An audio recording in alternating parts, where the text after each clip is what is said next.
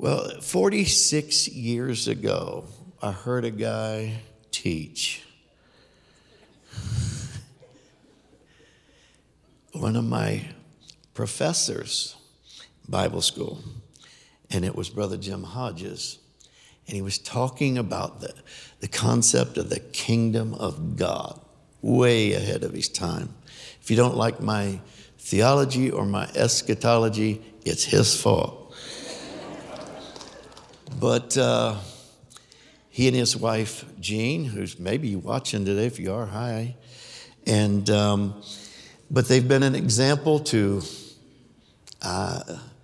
hundreds of us, probably thousands now. Many leaders that I could name call him their spiritual father. He is mine.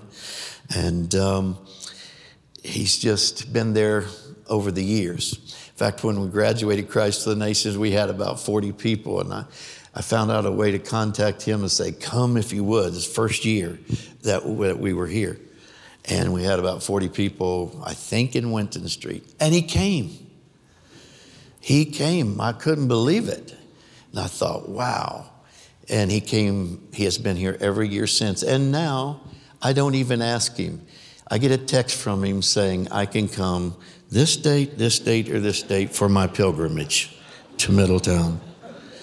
And of course, I always say yes. I know of no one that I trust more, that knows God's word as well as him. Wisdom just is available just at a phone call if we need it. And he leads the Federation of Churches and Ministers International, and touches lives all over the world. And I just am so glad that he can be here and continue to put that wisdom, all the years of wisdom together into times like this, and still do it with energy and grace, and especially the anointing of the Holy Spirit. Would you welcome Dr. Jim Hodges as he comes to tell us what God is saying today.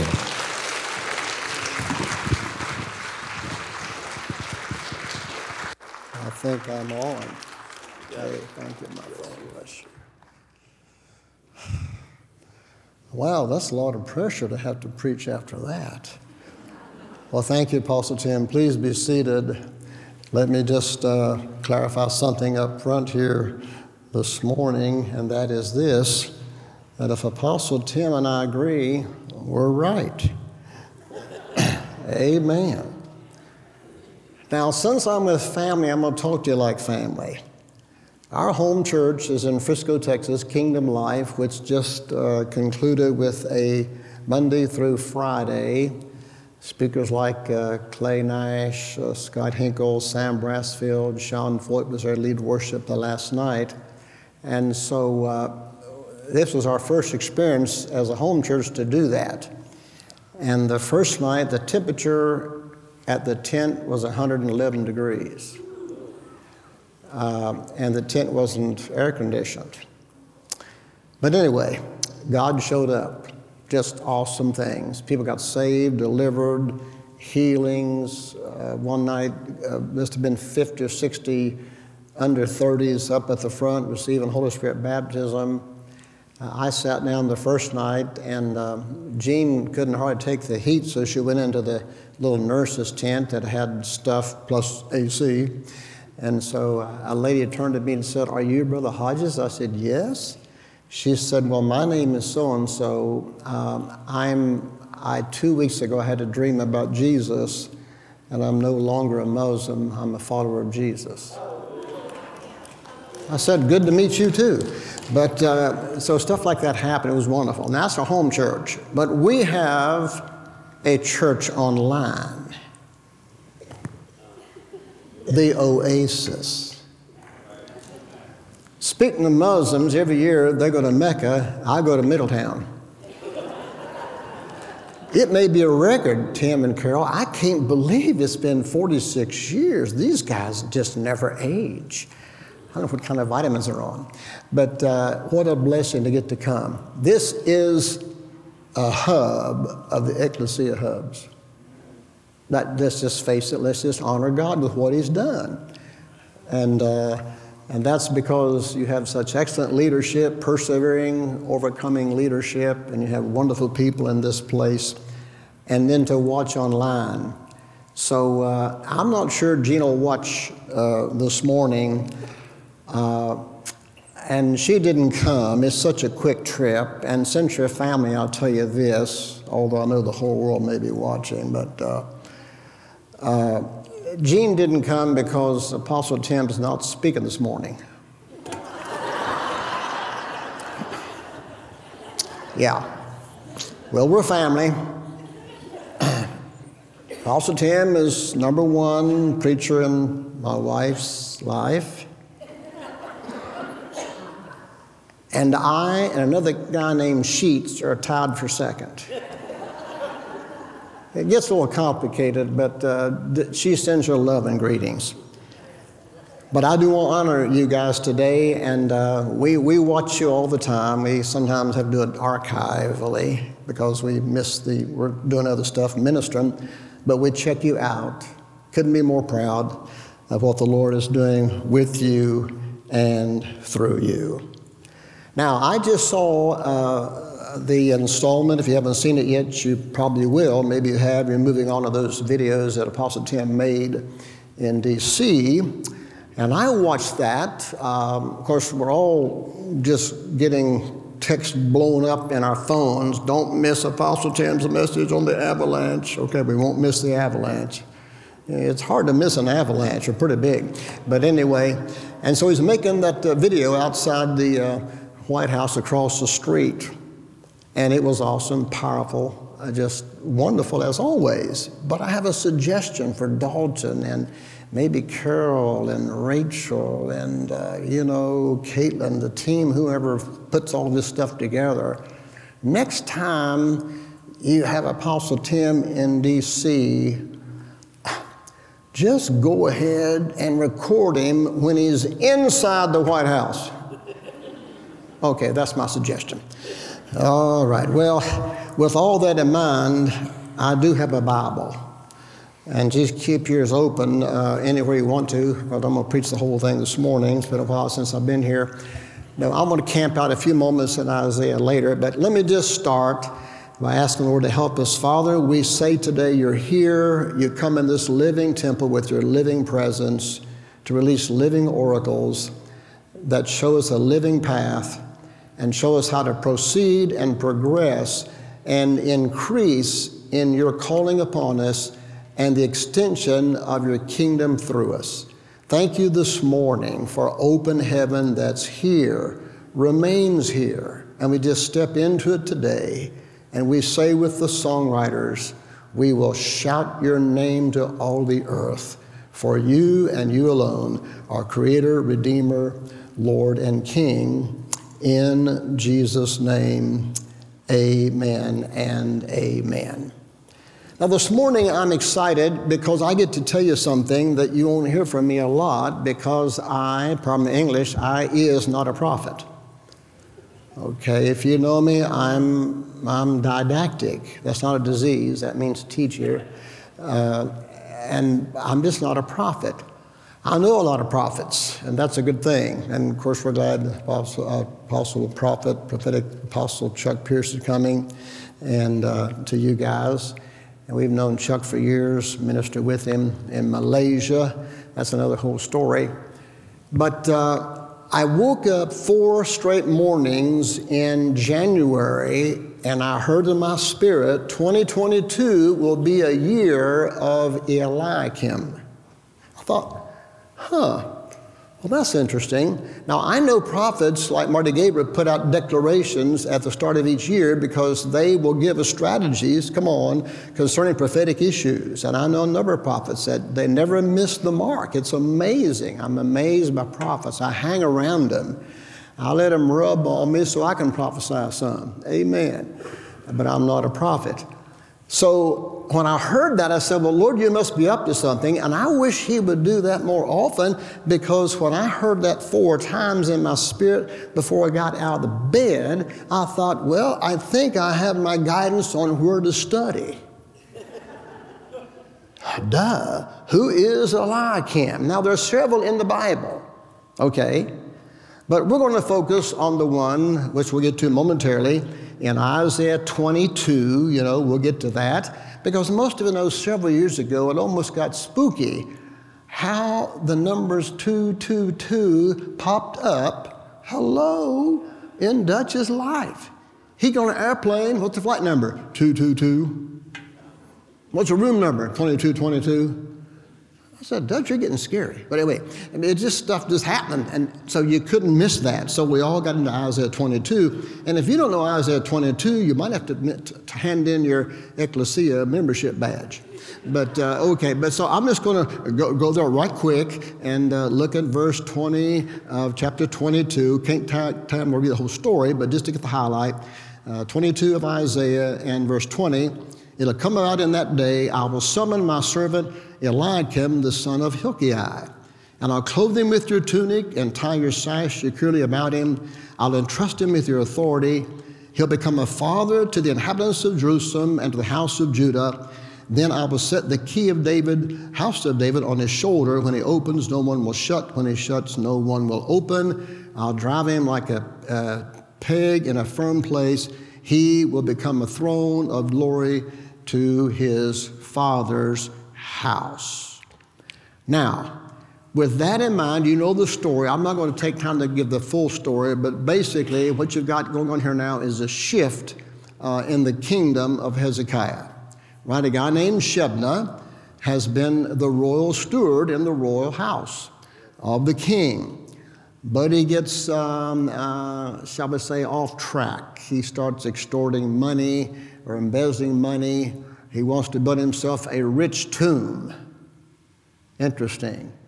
And as a footnote, a side note, I take these side trips, forgive me, but in Israel, our guide, he's wonderful, he's a believing Jew, he's an archaeologist, former Navy SEAL. He said that he could imagine in Holy Week that a couple of disciples went to see Nicodemus and Joseph Arimathea in Jerusalem because after all, they were going to need a tomb. Jesus, right, was going to be crucified on Friday. And so I like the way my guide put it. He said the disciples went to Joseph Arimathea and said, Sir, I think you know what's happening, because Joseph and Nicodemus were probably followers of Jesus. I mean, that's pretty much in Scripture hinted at. And plus, I saw The Chosen, and they said that's what it was. Okay, and we love The Chosen. It's, by the way, The Chosen is being filmed 7 miles from our house, Midlothian, Texas. So Gene and I are going to drive down one day and meet Jesus. But we love The Chosen. It's amazing. It's authentic. It's genuine. Makes Jesus real, not a stoic. I think this guy and Jim Caviezel do the best Jesus I've ever seen in my lifetime. So anyway, my guide in Israel said to us in the story, he said, disciples asked Joseph, can we borrow your tomb? We'll only need it for the weekend. Amen. All right. I think you got the point on that. All right. So here's Shebna trying to build himself an expensive tomb. Forget all that story, just except to say a guy named Eliakim steps in and replaces him. Now, before we talk about Eliakim, I want to build up to that. So quickly, just take a few notes if you like. If you don't like, just take a nap. They do record these things. First of all, I want to give you some data which will build up to Eliakim. First of all is the name for God generically, the name El, E-L, okay, El. Now, even the Canaanites called some of their gods by El, okay? But our God is defined not just by El, God generically. God is Elohim, right? Genesis, let us make mankind. Okay? God is El Shaddai, the all-sufficient and nourishing God. God is God El Elyon, the possessor of heaven and of earth. So that's just an introduction to the concept of God, even in a pagan culture. But now the true and living God, of course, is defined by those things I just mentioned, and so on, okay? Now, let's start with our first character, building up to Eliakim. Okay, everybody say Eli. Eli was a priest, you know that, who had tutored young Samuel in hearing the voice of God. Now, I'm doing this for a reason, because Eliakim's name is going to relate to all of these I'm just giving you. Okay, what's going on here is simply this. Eli's name means ascender. Now, how many of you know Eli did not live up to his name when he failed to correct his biological sons who desecrated the priesthood? But he certainly did live up to his name by mentoring a young boy named Samuel. Does that make sense? And so Eli, if I can say it this way, I think is a picture of some periods in church history, perhaps even now, when we who love the Lord and follow Him know our Lord is ascended. We have that revelation. We died with Him, raised with Him, ascended with Him, enthroned with Him. Thank you.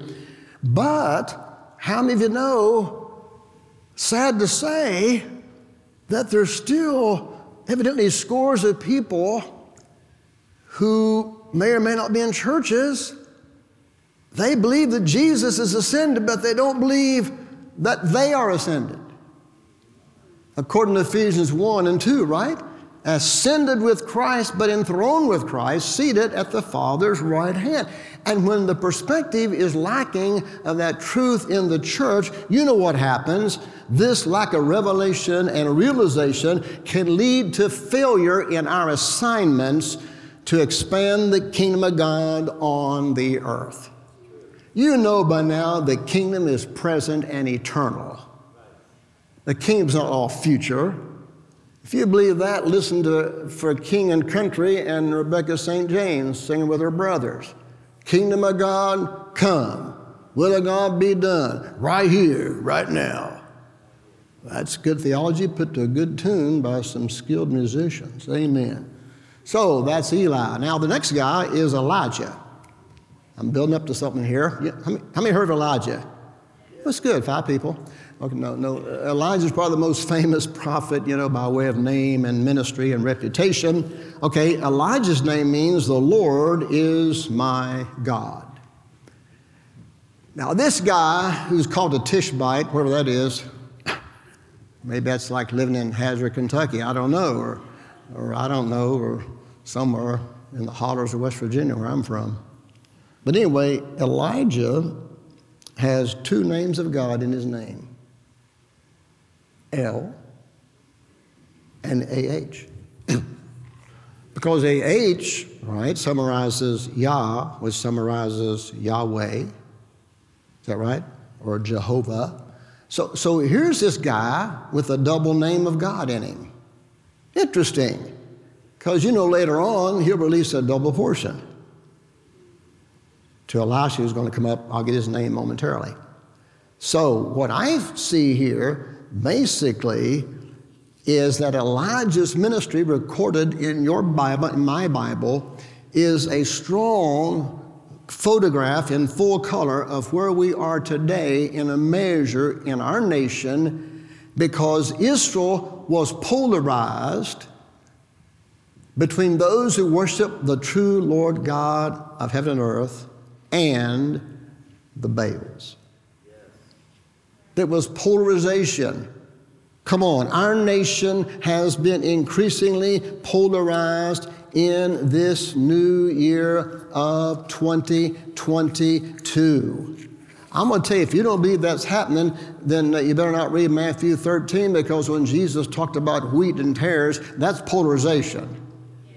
Our nation is polarized. We're divided. We might be bipolar, tripolar, quadpolar, I don't know. We're just polarized.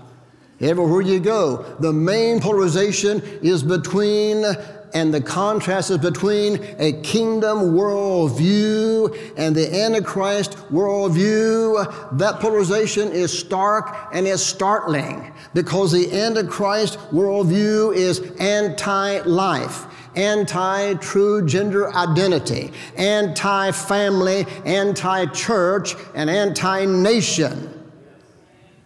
The globalists are against nations. Don't get me started. I'm not talking about nationalism and Nazism. I'm talking about the nations. Then in Genesis 12, God said to Abraham, your seed will bless all the nations in the earth. The globalists are against nations. Don't get me on a rant. I better stick with my notes. If I'm over here, I may get on a rant. Y'all just pray the Lord rein me in. Amen. Okay. So, globalists, I got to finish one last rant statement. The globalists, like Bill Gates, want the world to be 3 billion people. Well, we just crossed over 8 billion.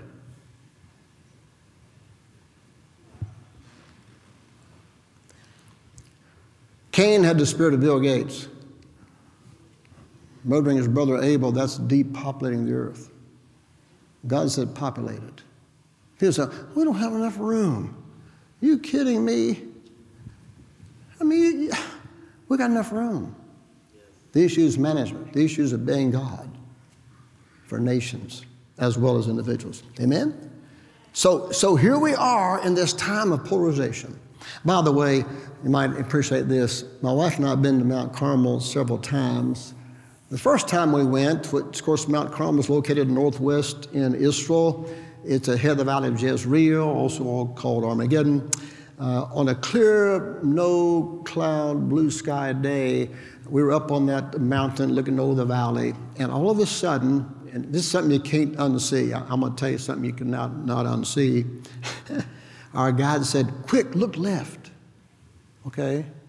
And on the flat valley floor, from our perspective, came up 45 degrees 2 ramps. And on the ramps was sitting on each one an Israeli fighter jet. And they took off, took care of business. Then after that, we got in the Air Force Academy in Israel. And the young pilot gave us a lecture. It couldn't have been 23. He gave us a lecture. Then he said, would you like to see my plane? Well, sure. Took us out the hangar. He said, thank you. I see you tourists are mainly from America. This plane's from America. We gut it, put in our software. And before we go to Gaza, when they're firing rockets over the border at us, we get on our cell phone and we call the apartment manager or the hospital administrator and say, get the place clear. We got to come in. Because terrorists hide behind human shields. And when he gave that, it just almost brought tears because, and he just loved that plane, had a good spirit. And they're truly named the IDF, Israel Defense Force. They're defending themselves. They're defending their borders. Got to move on here. So what I'm trying to get to is, in a day of polarization, you know who's going to win the day? The God who answers by fire. The God who answers by fire. Más fuego, por favor, Señor, more fire. Let's go to Elisha quickly. Elisha's name means God is gracious. You know the story about Elisha. He gets a mantle of Elijah thrown on him as he's plowing in the field. And he gets a promise if he sees Elijah the prophet go up in his ascending departure, he'll get a double portion. Of course, he gets a double portion. But this throws another interesting dimension we need concerning ecclesia understanding. It's not just about power from God, which we need, which personal Pentecost will release in your life and my life, to receive the Holy Spirit like they did in Acts chapter 2, thank you, in fulfillment of Joel's prophecy and Peter's preaching on the resurrected Christ. But what's going on, I think you know this, is that the issue of Elisha, because his name means God is gracious. So God's grace, and grace is not just favor, it's enablement, but it's also favor. And so since Elisha gets a double portion, if you compare scripture, Deuteronomy 21 verse 17 says, the double portion goes to the firstborn son. Because when the father of a family dies, the firstborn gets a double portion, becomes almost like a surrogate father to take care of the family and the family inheritance and the family resources and all the rest of that. But what's interesting to me is, and I've said this before, I'll say it again though, in the Old Testament, never was there ever a firstborn son who got the double portion. Cain didn't. He was the first of Adam and Eve. Abel got it. Abel got murdered, Seth replaced him. Noah's firstborn son, Jephthah, didn't get it. Shem got it. Abraham's firstborn son, Ishmael, didn't get it. Isaac got it. Isaac's firstborn son, Esau, didn't get it. Jacob got it from him. Jacob's firstborn son, Reuben, didn't get it. Joseph got it. Joseph's firstborn son, Manasseh, didn't get it. Ephraim got it. What's going on here? The promise is to the firstborn. How come they didn't get it? Because the firstborn portion could not be released until the true firstborn son, Jesus, went to the cross, shed his blood for our sins, and then rose on the third day as the firstborn son. And we share in his inheritance. Come on, because we're heirs of God, Romans says, and joint heirs with Christ.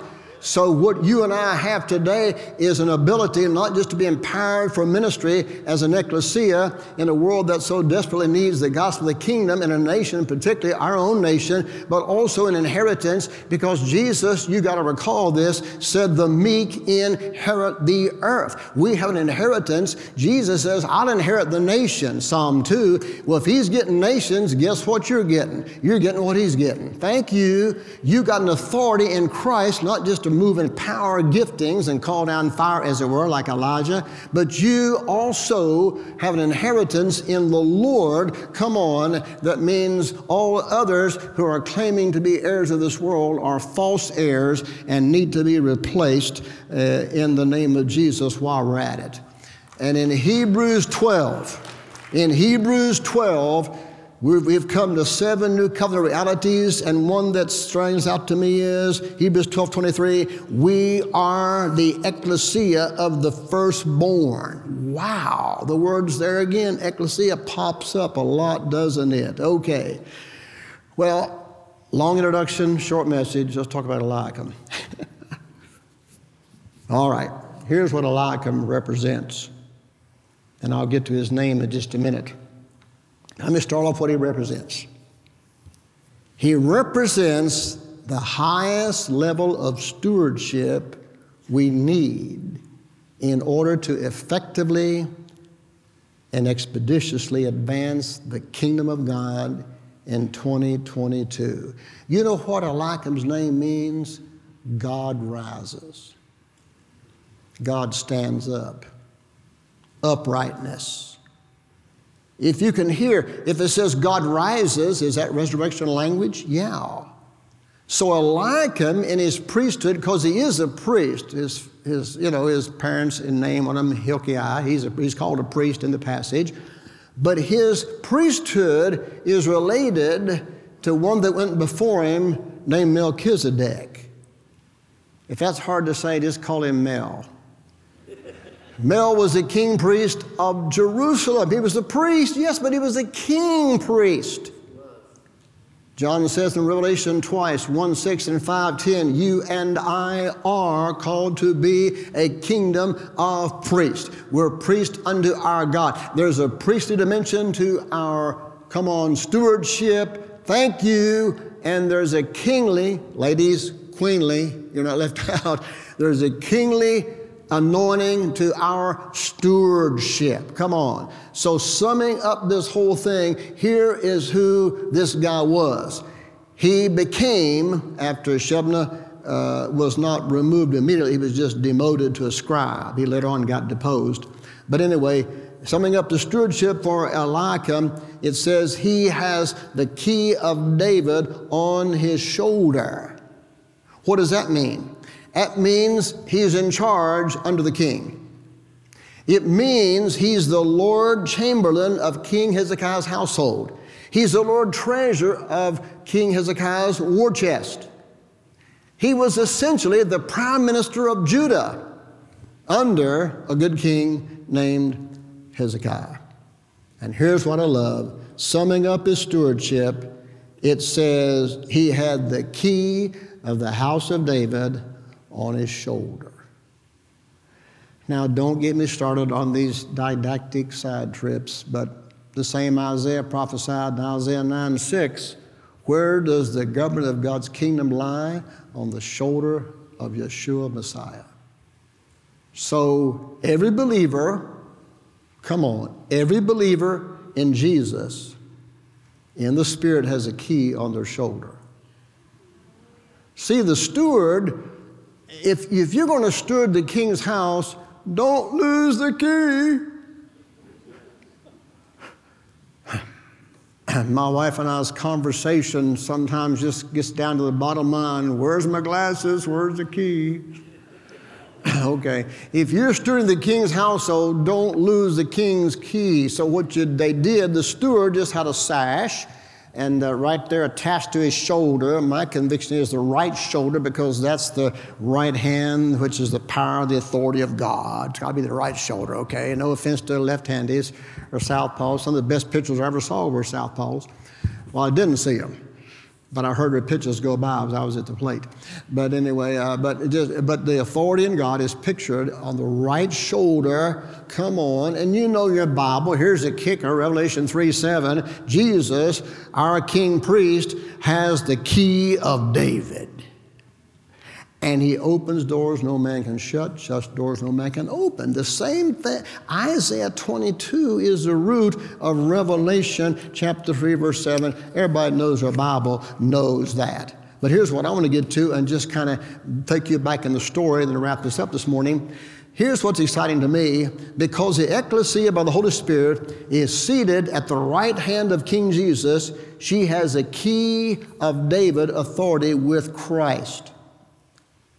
See, we're not only sharing in Christ's inheritance, we're sharing in his authority and power. And if you don't believe that, let me give you the best verse outside of Ephesians 2:6 and 1:20 you need. And that verse is Revelation 3:21, when Jesus says, "He who overcomes, I will grant to sit down with me on my throne, as I overcame and sat down on my Father's throne." Can you believe that verse? That means the authority. How can you get any higher authority than that? There is none. Come on, heaven's open, yes. We're ministering on an open heaven. But that is simply a testimony that the Lord is using ordinary folks who love Jesus to do extraordinary things. We need your voice. We cannot leave quietly. We're going to roar. The lion roars, we're going to roar. Come on, the lamb suffers. Okay, we've been through some suffering. We are, but the lion roars and the lion wins. But wait a minute. Can you imagine that picture? I'm an overcomer, sat down with my Father. If you overcome, you'll sit down with me on my throne. It's called sitting in council with the Godhead. What's your plan, sir? How are we going to execute these plans? Yes, sir. Let's get on with it. Hallelujah. Now, nothing new here for all you ecclesiaites. I just made up a word. Well, it happens. All right. Now, well, let's get to where this thing gets real practical. Here we go. Historically, here's the setting. Things are getting tough in Judah because the ugly Assyrians are about ready to attack them. If you study history, they will tell you that the Assyrians were probably the most wicked people group ever. They literally tortured their enemies, both the ones who become carcasses dying in the battle and those still alive. They literally just had mechanisms to strip off people's skins. Just hideous. One person said just pure devil. And you know what? Hezekiah said, we're in a fix. We're in a mess. So he says, I've got to get a message to the prophet. And the message he gave him in 2 Kings 19 was, this day is a day of distress, rebuke, and rejection. For children have come to birth, but there's no strength to deliver. See, the Assyrian king Sennacherib had sent messengers on ahead to tell Hezekiah, don't you even think twice about fighting us. Because you know what's going on in this neighborhood. The Bible is called the Fertile Crescent, the Holy Land, and those environs. Every battle the Assyrians fought, they won decisively. And let me show you their arrogance. In 2 Kings 19:10, they boldly told Hezekiah, do not let your God, whom you trust, deceive you, saying Jerusalem will not be given into the hand of the king of Assyria. How many know sometimes the enemy gets kind of prideful? Come on. Can you believe this? And so Hezekiah says, okay, Eliakim, go and tell Isaiah we're in a mess. Okay? I couldn't help but do this. I'm not going to make up doctrine, but I couldn't resist this. When the king sent messengers from Assyria to talk to Hezekiah, to be bold enough to say, don't you trust in your God, he'll deceive you. There's no way you can win against us.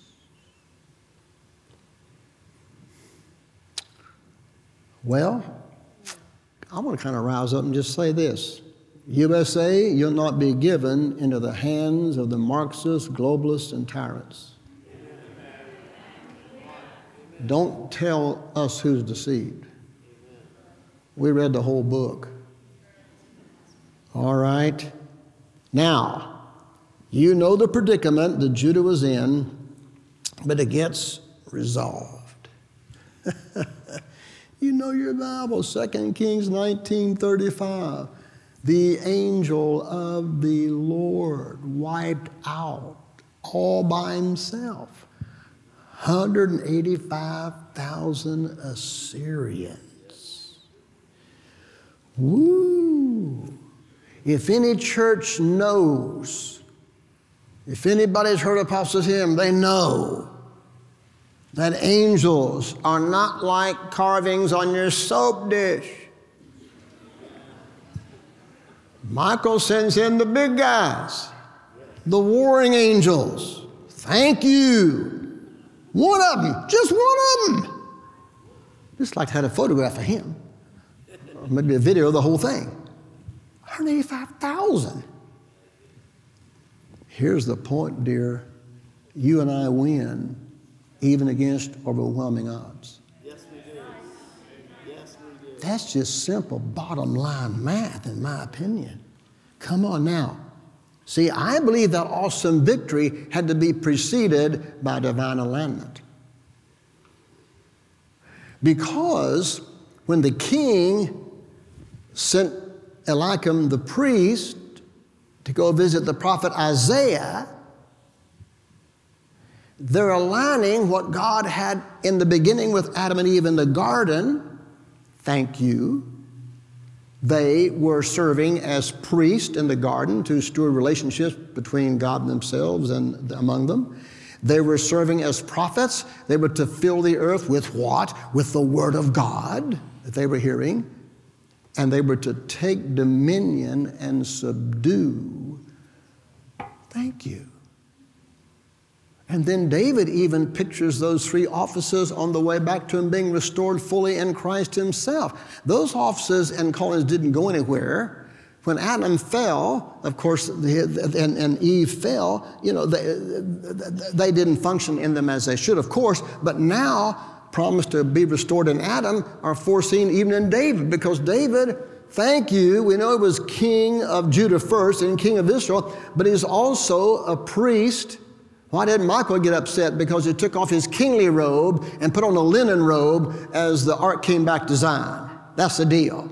And we know David, we read the Psalms, right? And we also know that Peter said in Acts 2 that David's a prophet. So David is walking in a prophetic, priestly, and kingly anointing. Well, thank you. Our Messiah is called Son of David. And we are walking in those same three alignments. And when those are aligned, pardon my English, devil ain't got no chance. Oh, excuse me, for those that don't know who the devil is, he's the forever loser. See, I'm eavesdropping on you. Y'all just, you better, okay, you got it. All right. Well, let me do this. I feel led to do something because I'm getting hungry. Let me just say this. Matthew 1 says, Jesus Christ, son of Abraham, son of David. You and I, as it were, through the Abrahamic covenant, access our redemption through Jesus, the seed of Abraham, right? But, come on, in David's son, Jesus, son of David, we find our royalty. You are royal, you are regal, and you are setting the tone and the pace for more in the body of Christ to step up globally. Thank you. And release divine power, release divine authority, release divine inheritance, and it happens through a royal stewardship. As you can tell, I'm no spring chicken. But I'm saying, Lord, at my age, why am I called upon now to steward more than I did when I was younger and had more energy? Like the Lord said, just don't talk about that. You just get on with what you're supposed to be doing. Step into it. This old carcass here gets tired at times, but my spirit's young. Hooray. I'm going to get a resurrected body, hooray. Don't get me on that one. I love the way N.T. Wright puts it. I want to talk to you about the resurrection. That's life after death. Hooray. Yeah, our loved ones are in heaven. We miss them. Some have gone this year. I've had funerals of men younger than I. That's sad. I'm just 83. I can't wait to see what I'm going to be when I grow up. But honey, we got a call on us. It's not just religious verbiage. It's not just hope so. Things are so bad. They're so bad because we haven't had any ecclesia folks showing up and confronting what must be confronted and humbly before the Lord, but not saying we're going to deny any dimension of what God pours to you and through you and me. We're his vessels, thank you. He works with angels, we all know that too. But listen, we're going to go to a new level. I just want to prophesy right now, a new level of stewardship, authority, power, and service. And here's the footnote I'm going to close with before we pray. Twice it says about Eliakim, he's going to restore a fathering spirit back to Judah. That's amazing. And this guy was probably not real old. I'm sure the king was probably older than Eliakim.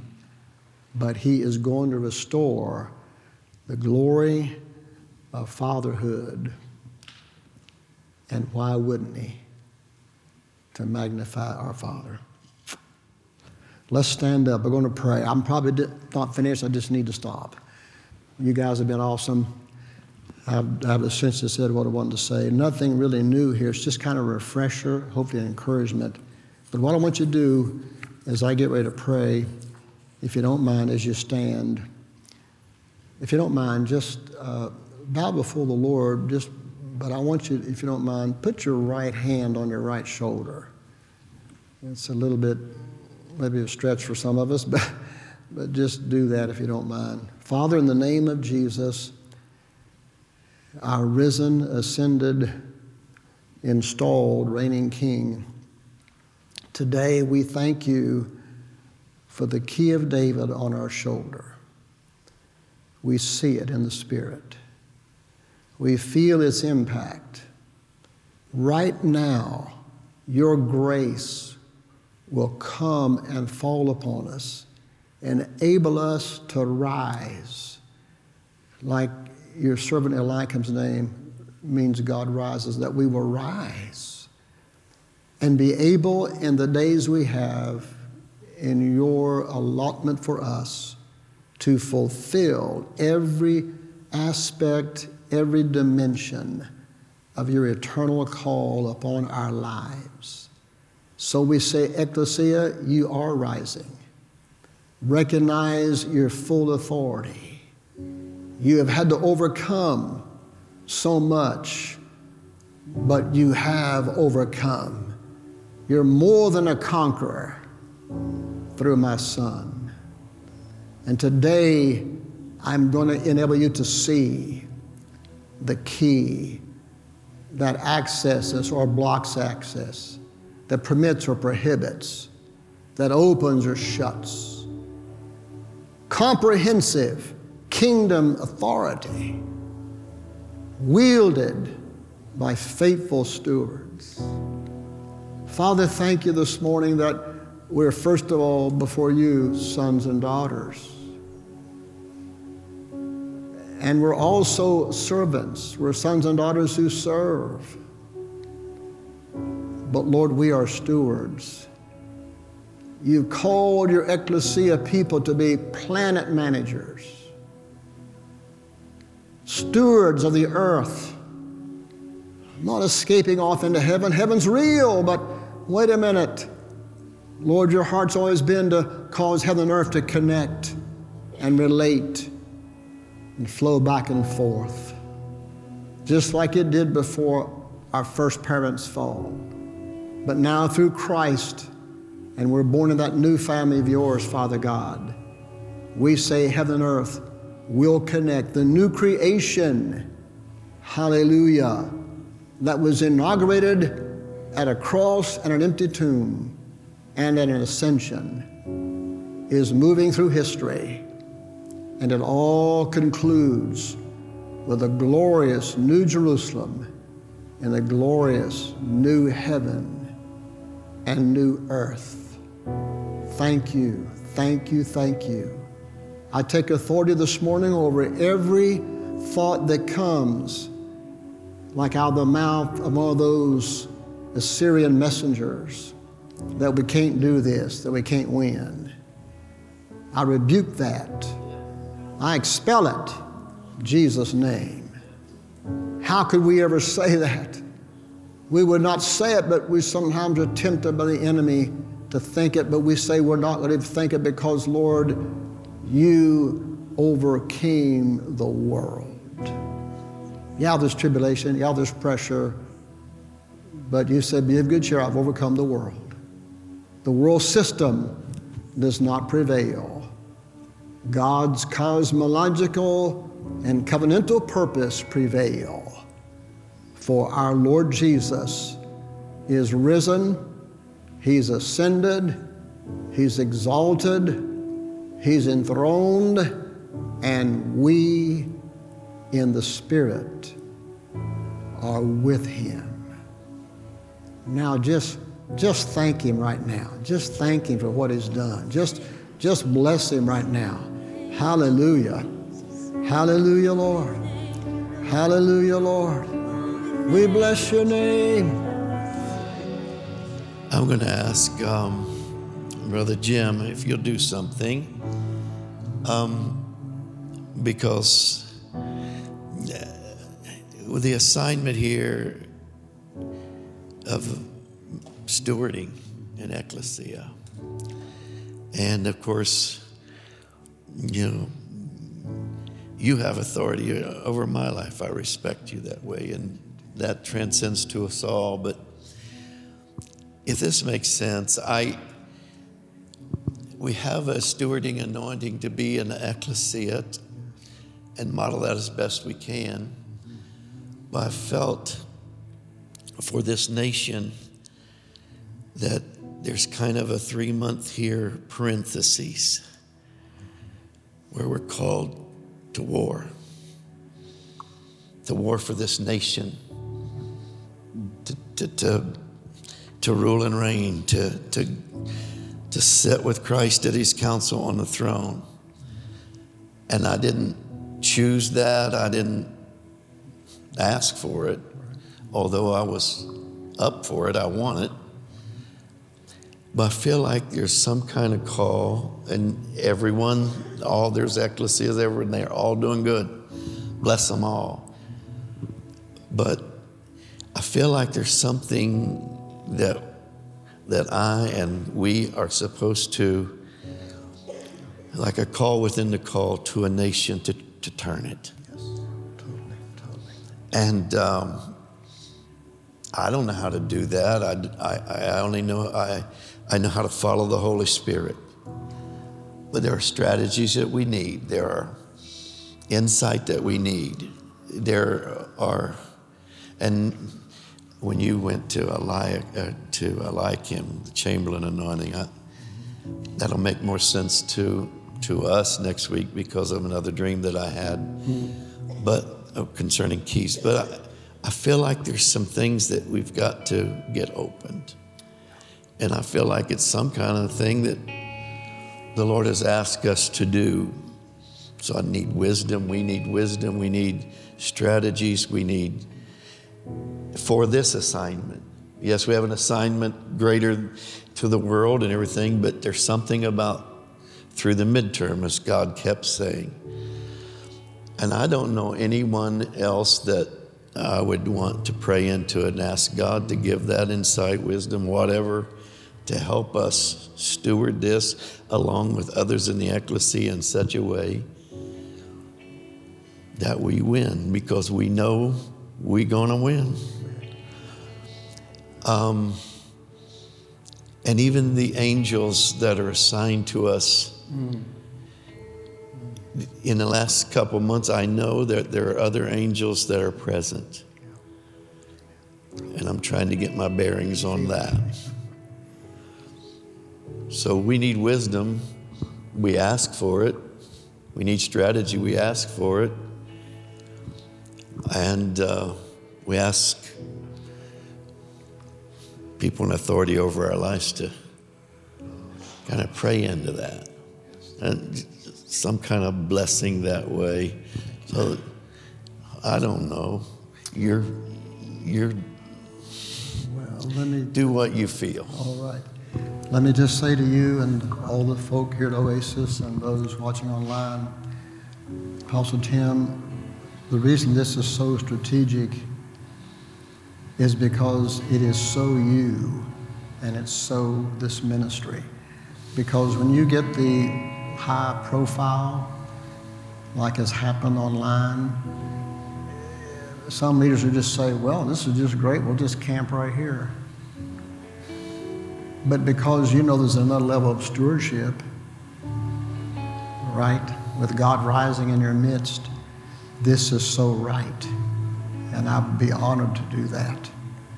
And I'm going to just read a quick statement that I'm going to pray, because this was in something I just happened to have in my Bible, but it's simple, but it's the reason you're doing what you're doing because of all that is now happening.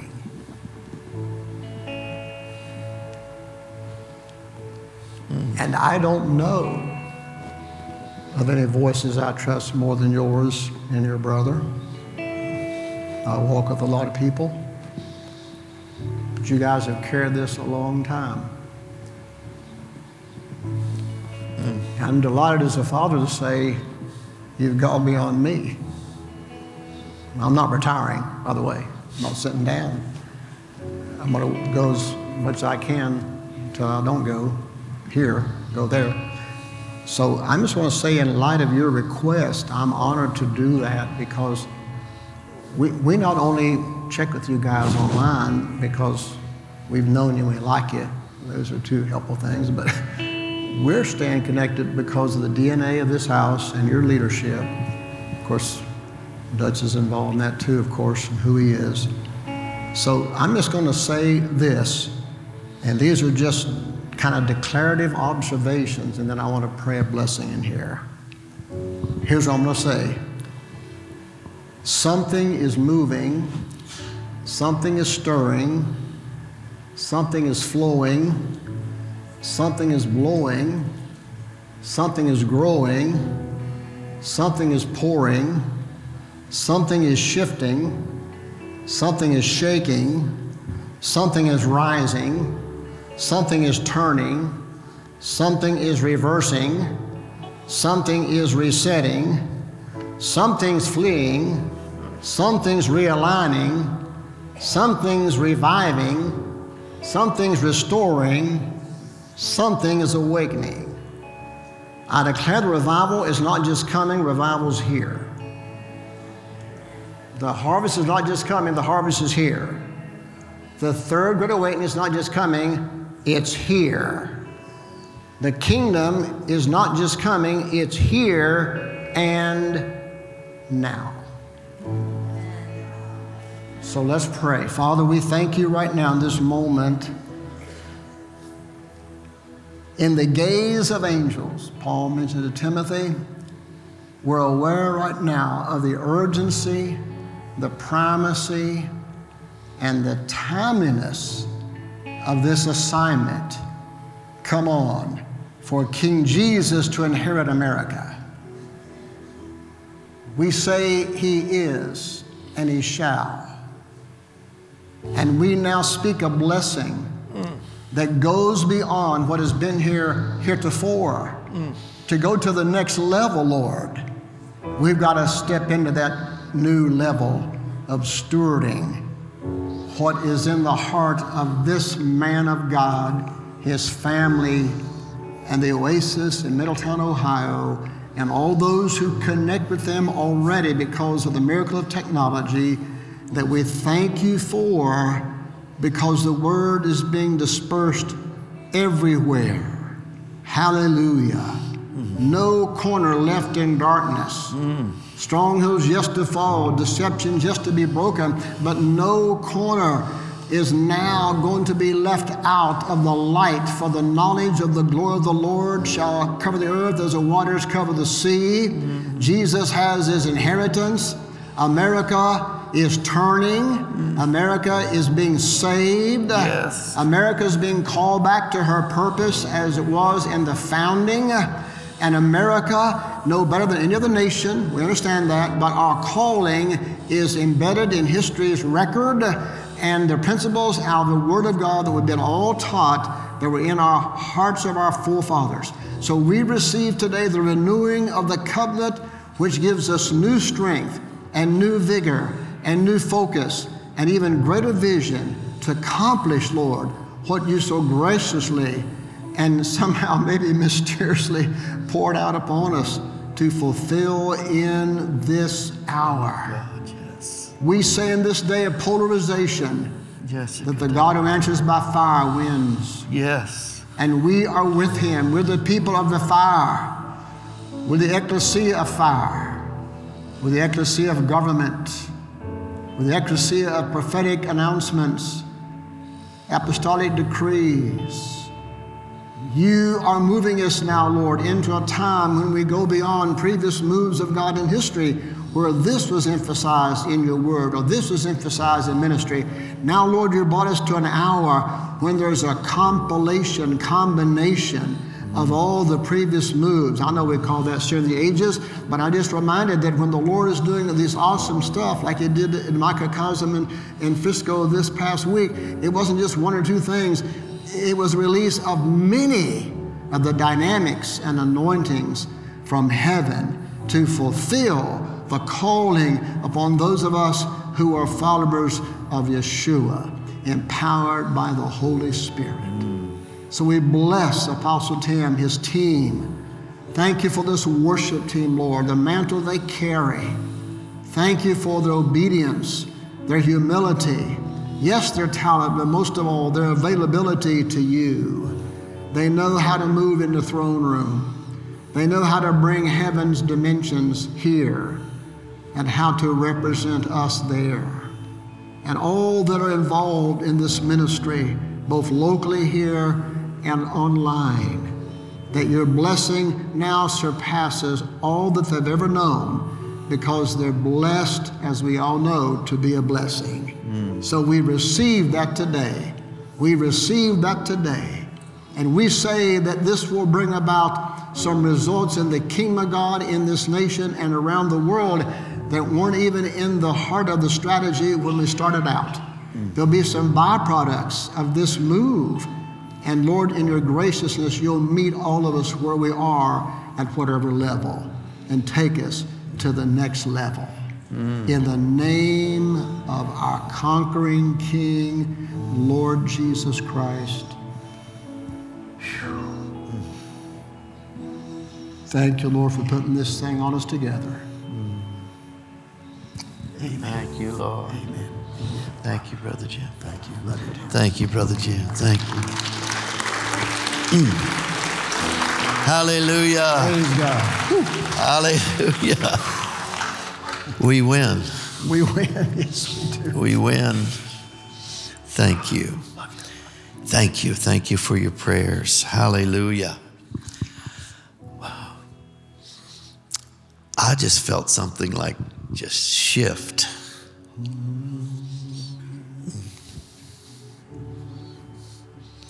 It's like hard to describe. It's the feeling I had. Have you ever had, well, I know you're a lot younger, but we used to drive by a stick shift. Remember that? I learned that way. And this come to mind right now. But it was like, you shift gear, used to shift gears, and if you didn't do it just right, the gears would grind, and you couldn't hardly get it in gear, and finally it'd get in gear. And I felt like I was starting to grind a little bit. And when you was praying, I felt like shifted into gear. Hallelujah. Come on. Yeah. Let's shift into high gear. Amen. Wow. Pop the clutch. They don't know what that means either, but amen. Father, we thank you for this day. We thank you for the word, and we receive it with joy. Thank you for Brother Jim and Gene and the great ministries, Lord, that they steward. Bless them. Thank you for inspiring us, Lord, through his life. And we thank you, Lord, for the word today that feeds us, inspires us, and the prayer to take us into another gear. And we thank you for it in Jesus' name. Amen. Amen. Hallelujah. Thank you, Brother Jim. 40-some good words, years of them. Bless you all, and you guys have a great day. Keep praying for us. And remember, we'll be releasing another prophetic word on Wednesday evening. Bless you so much.